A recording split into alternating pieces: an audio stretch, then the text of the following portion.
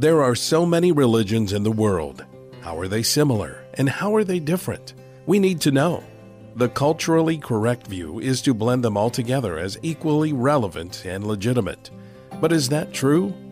Prior to becoming a follower of Jesus, your host, Mike Shreve, was an avid seeker of truth, exploring many paths to spirituality. One of his passions now is to help bridge the gap so that others can discover the true light, which gives light to everyone entering the world. Now, here's Mike Shreve revealing the true light. The title of this episode of Revealing the True Light is Meditation Investigation. We're going to investigate this thing called meditation. Are there wrong methods? Are there right methods? How do they compare to each other? This is a subject that is very important. We're going to be examining meditation practices found both in Christianity and in other religious groups. Almost all religions teach some kind of unique method of meditation. However, not all are acceptable to God or pleasing to God. Now, I'm about to make a statement I will probably repeat. If meditation techniques are mechanical, mindless, monotonous, monotone, mundane, magical, or even overly mystical, they are probably not the proper approach. Why? Because true biblical meditation is relational. Let me say that again. True biblical meditation is relational. It is the simple overflow of sincere, loving communion between the Heavenly Father and His sons and daughters. It is a heart-to-heart connection with God. If meditation methods are mysterious, they are probably spurious, false attempts at penetrating the realm of the unknown, because quite often they are based on a false interpretation of the nature of ultimate reality. The idea that the absolute is just a cosmic level of consciousness, an impersonal life force requiring some kind of mysterious occult formula, some incantation or invocation that is only shared with a few initiates in order to access that supernatural realm. Yes, if a meditation technique is weird, it should probably be feared in a healthy kind of way. In 1970, I was studying Kundalini Yoga under a man named Yogi Bhajan. I spent about 14 hours a day, every day, in solitude, and much of that time was devoted to some kind of meditation practice. I was desperate, and I recognized that many who are involved in meditation and yoga and other practices are seeking for a better life, a connection with the divine.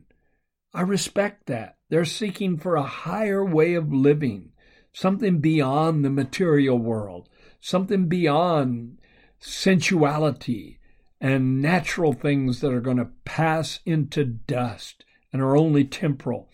So I understand that many who delve into various practices are exploring the unknown, desperate to find answers that will bring completion and fulfillment spiritually in their lives. But we must analyze the methodology that is used. I heard years ago that those who are trained to spot counterfeit money spend most of their time studying the details of real money. That way, they can quickly and automatically spot the counterfeit. So let's start this program, this episode of Revealing the True Light, with real and true biblical meditation. Remember, Christian meditation is God-centered, Christ-centered, and not self-centered. Meditation within the ranks of those who are studying Eastern religions is usually self-centered because it is an attempt to achieve self-realization, self-awareness, an awareness or a realization that the Atman, the soul, is actually Brahman, the oversoul, that you are God. And so the purpose of meditation is to achieve that kind of divine consciousness. And it's based on what I believe now is a false interpretation of the nature of God. The biblically based revelation of God is that he is a triune being, a personal God, not an impersonal force. And the Godhead is comprised of the Father and the Son and the Holy Spirit, and these three are one God. And you can have a personal relationship with that God. So meditation is not an attempt to achieve that relationship, but meditation is based on a relationship that is already established, and you're seeking to enrich that relationship through the process of meditation. Let's start biblically with two prayers that use the word meditation, both found in the Psalms. Psalm 19, verse 14, the psalmist says, "Let the words of my mouth and the meditation of my heart be acceptable in your sight, O Lord, my strength and my Redeemer." And then in Psalm 104, verses 33 and 34, the psalmist says, "I will sing to the Lord as long as I live. I will sing praise to my God while I have my being. May my meditation be sweet to him. I will be glad in the Lord." The complete Jewish Bible says, "May my musings be pleasing to him." The original Hebrew being translated into the word musings instead of meditation.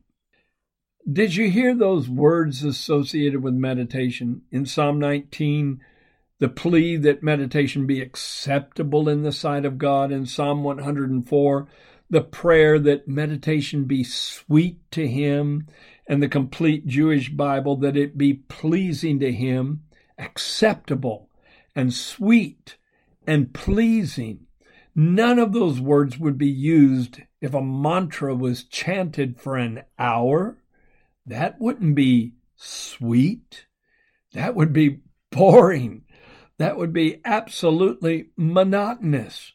Would it be sweet to you if your husband or your wife chanted the words, "I love you," in a mechanical, monotone way for an hour or 2 hours, hundreds of times, over and over?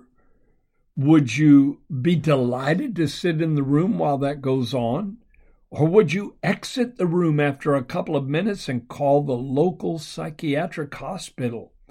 If it would be unacceptable, distasteful, or displeasing to you, don't you think that God feels the same way?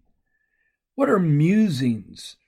Musings are thoughtful ponderings. It means to ruminate, just like a cow chews the cud and it swallows the food, the grass or whatever it may be chewing on, and then it brings it back up from one's stomach to chew it again, and then possibly does it again, over and over, chewing the same thing to get maximum nourishment out of it. That's what meditation is supposed to be. It's like rumination. It's like the cow chewing the cud, getting all the nourishment spiritually out of a particular thought, a particular passage of the Bible, a particular insight that God gives you. You just dwell on it. You ponder it. You prayerfully explore it. You present it to God and ask the Holy Spirit to give you further insight or further revelation. It's so much different than the approach I used as a yoga teacher, which I will go into a little bit later. And of course, that was 50 years ago, back in 1970, when I taught Kundalini Yoga at 4 universities, and I ran a yoga ashram. And I was one of the first teachers of Kundalini Yoga under Yogi Bhajan on the East Coast. And then I had an encounter with the Lord Jesus Christ that just transformed me radically and transformed my doctrinal base. Now, one of the best passages of Scripture that deals with the idea of meditation was spoken by God Himself to Joshua, the one who took over the leadership in Israel after Moses was taken on to heaven. And to Joshua, God said these words, "This book of the law shall not depart from your mouth, but you shall meditate in it day and night, that you may observe to do according to all that is written in it. For then you will make your way prosperous, and then you will have good success." Notice God did not tell Joshua he had to assume some kind of physical position that was necessary for proper energy flow in his body so that meditation could achieve a maximum amount of effect in his life. God never told him he had to hold his hands in a certain way in order to form a mudra or a symbolic gesture that would allow him to penetrate the spiritual realm more effectively. God just said, "This book of the law," which is a reference to the Torah, the first 5 books of the Bible, Genesis, Exodus, Leviticus, Numbers, and Deuteronomy. God said, "This book of the law shall not depart from your mouth, but you shall meditate in it day and night."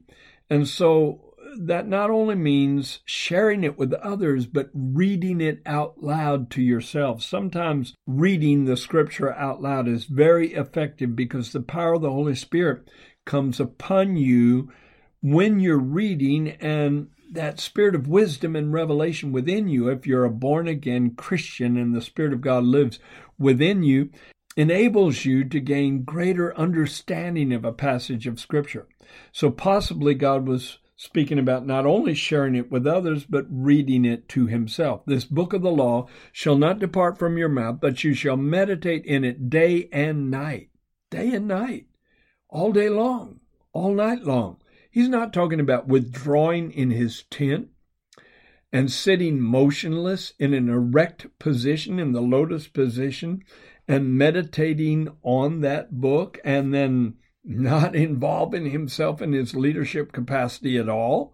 God was talking about in all of his human relationships, in all of his endeavors, all day long, to be monitoring his attitudes and making sure they're in alignment with the Word of God. And that was the only word available at that time. Now we have 66 books, the entirety of the Bible, and we should constantly be aligning our hearts, our emotions, and aligning our minds, our thoughts with the Word of God to make sure that we're walking in a pleasing way before Him, not in a self-condemning way, not in an anxious way, not in a tense way, but in a loving and a relational way, making sure that we're walking as Jesus would have us to walk and talking as He would have us to talk and loving and living as He would have us to love and to live. And then He said, if you will do this, God told Joshua, you will make your way prosperous and you will have good success. Success in life is based on the foundation of the Word of God being the controlling thing that orders your conversations, your actions, your goals in life, and everything you do. Almost all exhortations to meditation in the Bible involve God's Word. Let me read a few more to you. Psalm 119, verse 97. Oh, how I love your law. It is my meditation all the day. And again, you don't have to assume a physical position that is correct for meditation. When you're walking from one place to another, when you're hoeing a field, when you're nailing a board, when you're involved in your day-to-day labors, you're meditating on God's Word. Psalm 119, verse 48 says, my hands also I will lift up to your commandments, which I love. I will meditate on your statutes. Psalm 119, verse 148. My eyes are awake through the night watches, that I may meditate on your word. So when you're laying there in bed at night, you're calming your mind and you're thinking about the scriptures, the promises of God, the revelation in various stories and parables to be found in the Word of God. Because as you dwell on that, it's not a process of emptying your mind, but prayerfully filling your mind. There's a huge difference between the two. And even when you're preparing yourself for sleep, laying there in the bed, it's a good time to meditate. Psalm 119, verse 99 says, I have more understanding than all my teachers, for your testimonies are my meditation. And the Hebrew word translated meditation there is sikal, which means reflection. In other words, I reflect on the testimony of Scripture, what God has said in His Word, what God spoke in various situations from Mount Sinai when He walked in a bodily form on the earth in the form of His Son. All the testimonies of the revelation of the nature of God and the expectations of God for people should be something I reflect on constantly. But you can also meditate on God's work and God's nature. Psalm 119, verse 27, make me understand the way of your precepts, so shall I meditate on your wonderful works. Now, how do you do that? Is there some kind of mystical formula? Do you have to approach it with the right kind of language so that you can somehow maneuver your way into a place where you can receive visions and visitation? No, it's not that mechanical. You don't manipulate God with certain esoteric methods in order to, in a sense, coerce God into giving you the supernatural experiences you want. They come at the will of God. They come in God's timing at the precise moment when God knows they will be most beneficial to you and when God wants to express His heart towards you that way. Again, it's relational. It's not something that is conditional upon certain mystical practices that you enter into. Sometimes God can speak to you in the most profound ways when you're driving your car. I know people who received the baptism of the Holy Spirit and began speaking in tongues when they were driving. And yet this intense, ecstatic joy filled the car because they were meditating on the relationship they had with God as they drove from one place to another. And God just invaded that space with His glory and in an unexpected way manifested Himself. So we should be meditating on His wonderful works in our own lives personally. I do quite often. Both of my children are miracles. My son would be a toe walker to this day if God had not healed him instantly. The tendons in the back of his feet were too short, and he never walked without toe walking. And then we prayed over him about 20 minutes one day, several ministers along with me. We sought God in his behalf, put him down on the floor, and he immediately started walking flat-footed and has walked flat-footed ever since. And an orthopedic surgeon told me there was no hope for him unless they performed an operation that had a 50% chance of success. Think of that. He said he could be crippled the rest of his life, or it may help him. I meditate on that work. That was a wonderful work. The day God answered my prayer and recreated my son's tendons in the back of his feet. My daughter, the doctor told us that we should abort her because he claimed she had spina bifida and cretinism. And as we walked out of his office, never intending to return because we didn't want to be around that kind of mindset, God spoke audibly to my wife and said, your daughter will dance on the streets of Jerusalem. And for the next 4 months, we prayed certain prayers over her, like Psalm 138, verse 8. The Lord will perfect that which concerns me. And we'd say, Lord, this little girl concerns us, so we believe you're going to make her perfect. And when she was born perfect. And later on, about 3 or 4 years old, she showed a natural proclivity to dance. Oh, I love to meditate on that wonderful work. And all the other times God has intervened in my life in supernatural ways, and the testimony of God's personal involvement in my life is something that occupies my mind day and night. That's meditating on His wonderful work. Sometimes while I'm in prayer, I do visit those times, and I thank God. I express gratitude, but it's relational. It's not mystical. It's not esoteric. Let me repeat the statement I made at the beginning.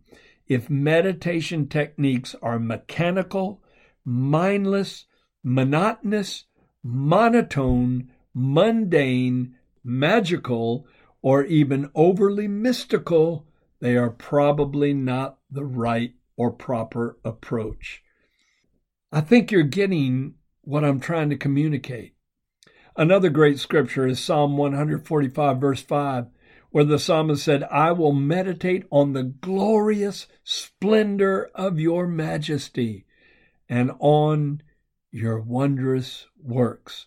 So there, he's not only meditating on what God has done, but he's meditating on who God is and the splendor that certainly must surround him in the realm of paradise. When I pray, I love to meditate on the names of the Lord. For instance, his name is Yahweh Shalom, the Lord our peace. And I quietly in my mind meditate on what shalom really means, that it means more than just tranquility of mind. It means health and wholeness in every part of your being. And then I'll meditate on his name, Yahweh Sidkenu, the Lord our righteousness, and the miracle of imparted righteousness that came through identifying with Jesus on the cross as the propitiation for my sins. I meditate on the name El Shaddai, which means the Almighty God. And some have interpreted it to mean the God who is more than enough. And I dwell on those names and others like Yahweh Imkadesh, the God who sanctifies me, or Yahweh Reah, the Lord my shepherd, Yahweh Rapha, the Lord my healer, or the name above all names, Yeshua Mashiach, Jesus the Messiah. And his name, Jesus, means salvation. And I love to meditate on that name because it just gives me faith to believe for salvation in every area of my life. And so when I meditate on the glorious splendor of his majesty, according to Psalm 145, verse 5, one of the ways I do that is to dwell on his names, praising his names, worshiping his name, not in a monotone voice. That doesn't work when you're communicating with other human beings, and it certainly doesn't work when you're communicating with the Almighty God. And I meditate on his wondrous works. I love, for instance, to walk outside on a starlit night and look up at the cosmos and see the immensity of a universe that is filled with, they say, 100 million billion star systems, and the Milky Way itself, our particular galaxy, is filled with hundreds of millions of stars and planets. And wow, I just look up at the immensity of the universe and I declare, as Psalm 19 says, that the heavens declare the glory of the Lord.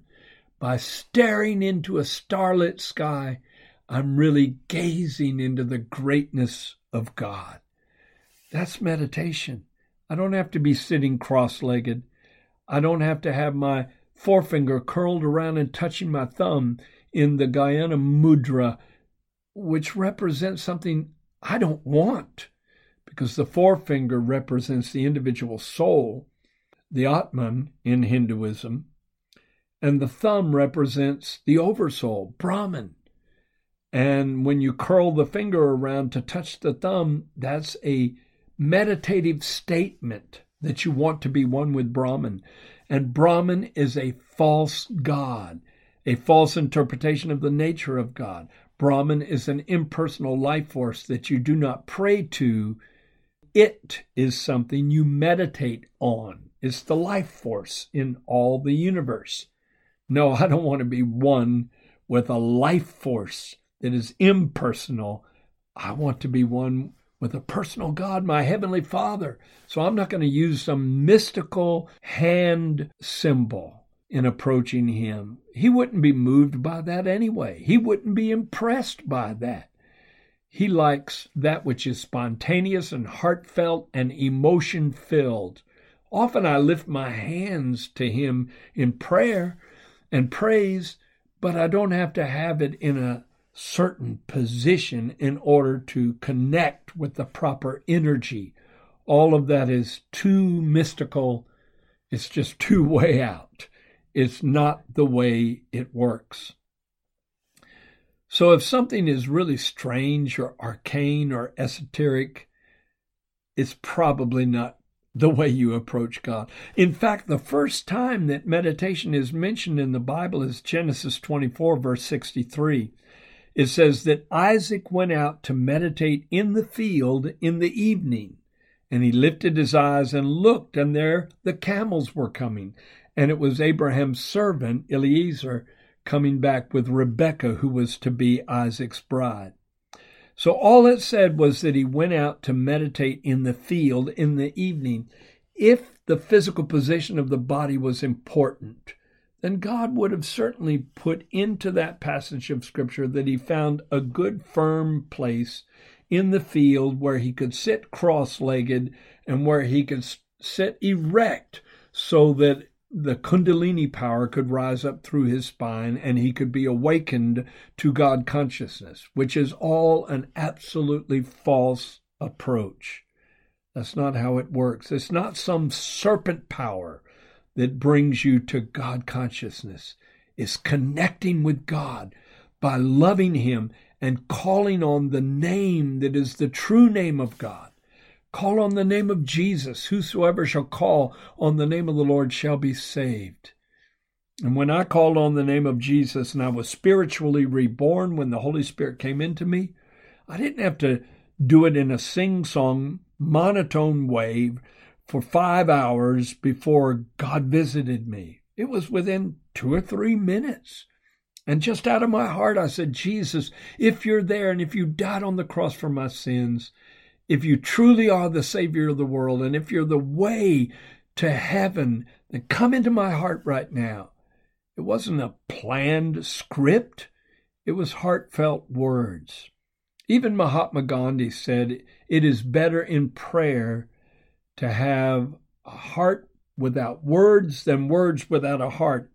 It's better to just stand there and be in awe of God, or kneel there and be in awe of God, or be prostrate on the floor and be in awe of God, wordless, than to have words without a heart, which is what mantras often become, or as far as I'm concerned, they always become. Yes, I love to prayerfully and gratefully dwell on the miraculous things God has done in my life, and also on the wonder of knowing His correct name. Malachi 3, verse 16 says it this way, Then those who feared the Lord spoke often to one another, and the Lord listened and heard them. So a book of remembrance was written before Him for those who fear the Lord and who meditate on His name. So God is cognizant. God is very aware of those who are meditating on His name. And the Lord listens. He hears them.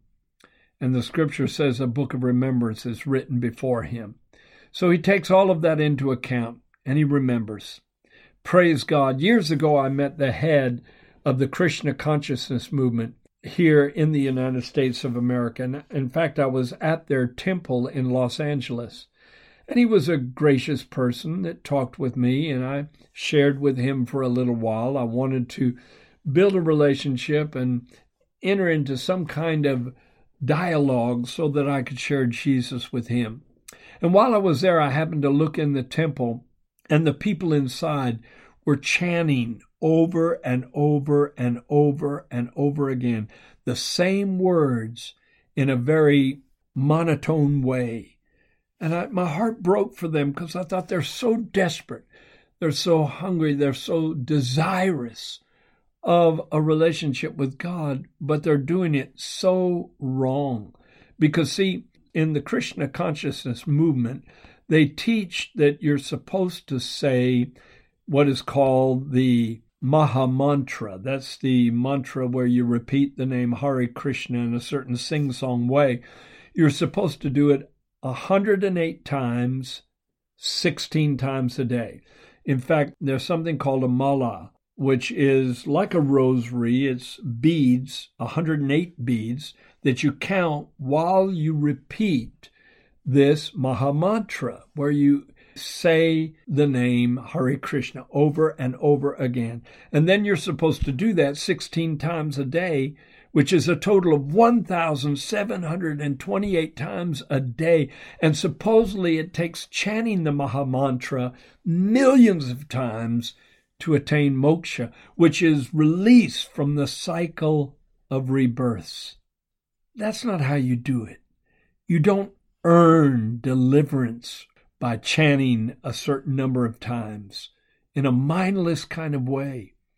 You receive, you don't achieve, you receive the gift of eternal life when you connect with the Lord Jesus Christ in a personal way. I'm going to end this session with Matthew chapter 6, verse 7.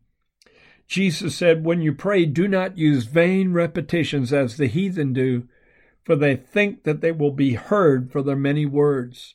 It's not important how many times you log a certain mantra. That doesn't earn you spiritual points that finally rack up enough of a total where you can somehow escape being born into this world over and over again. There's only one life.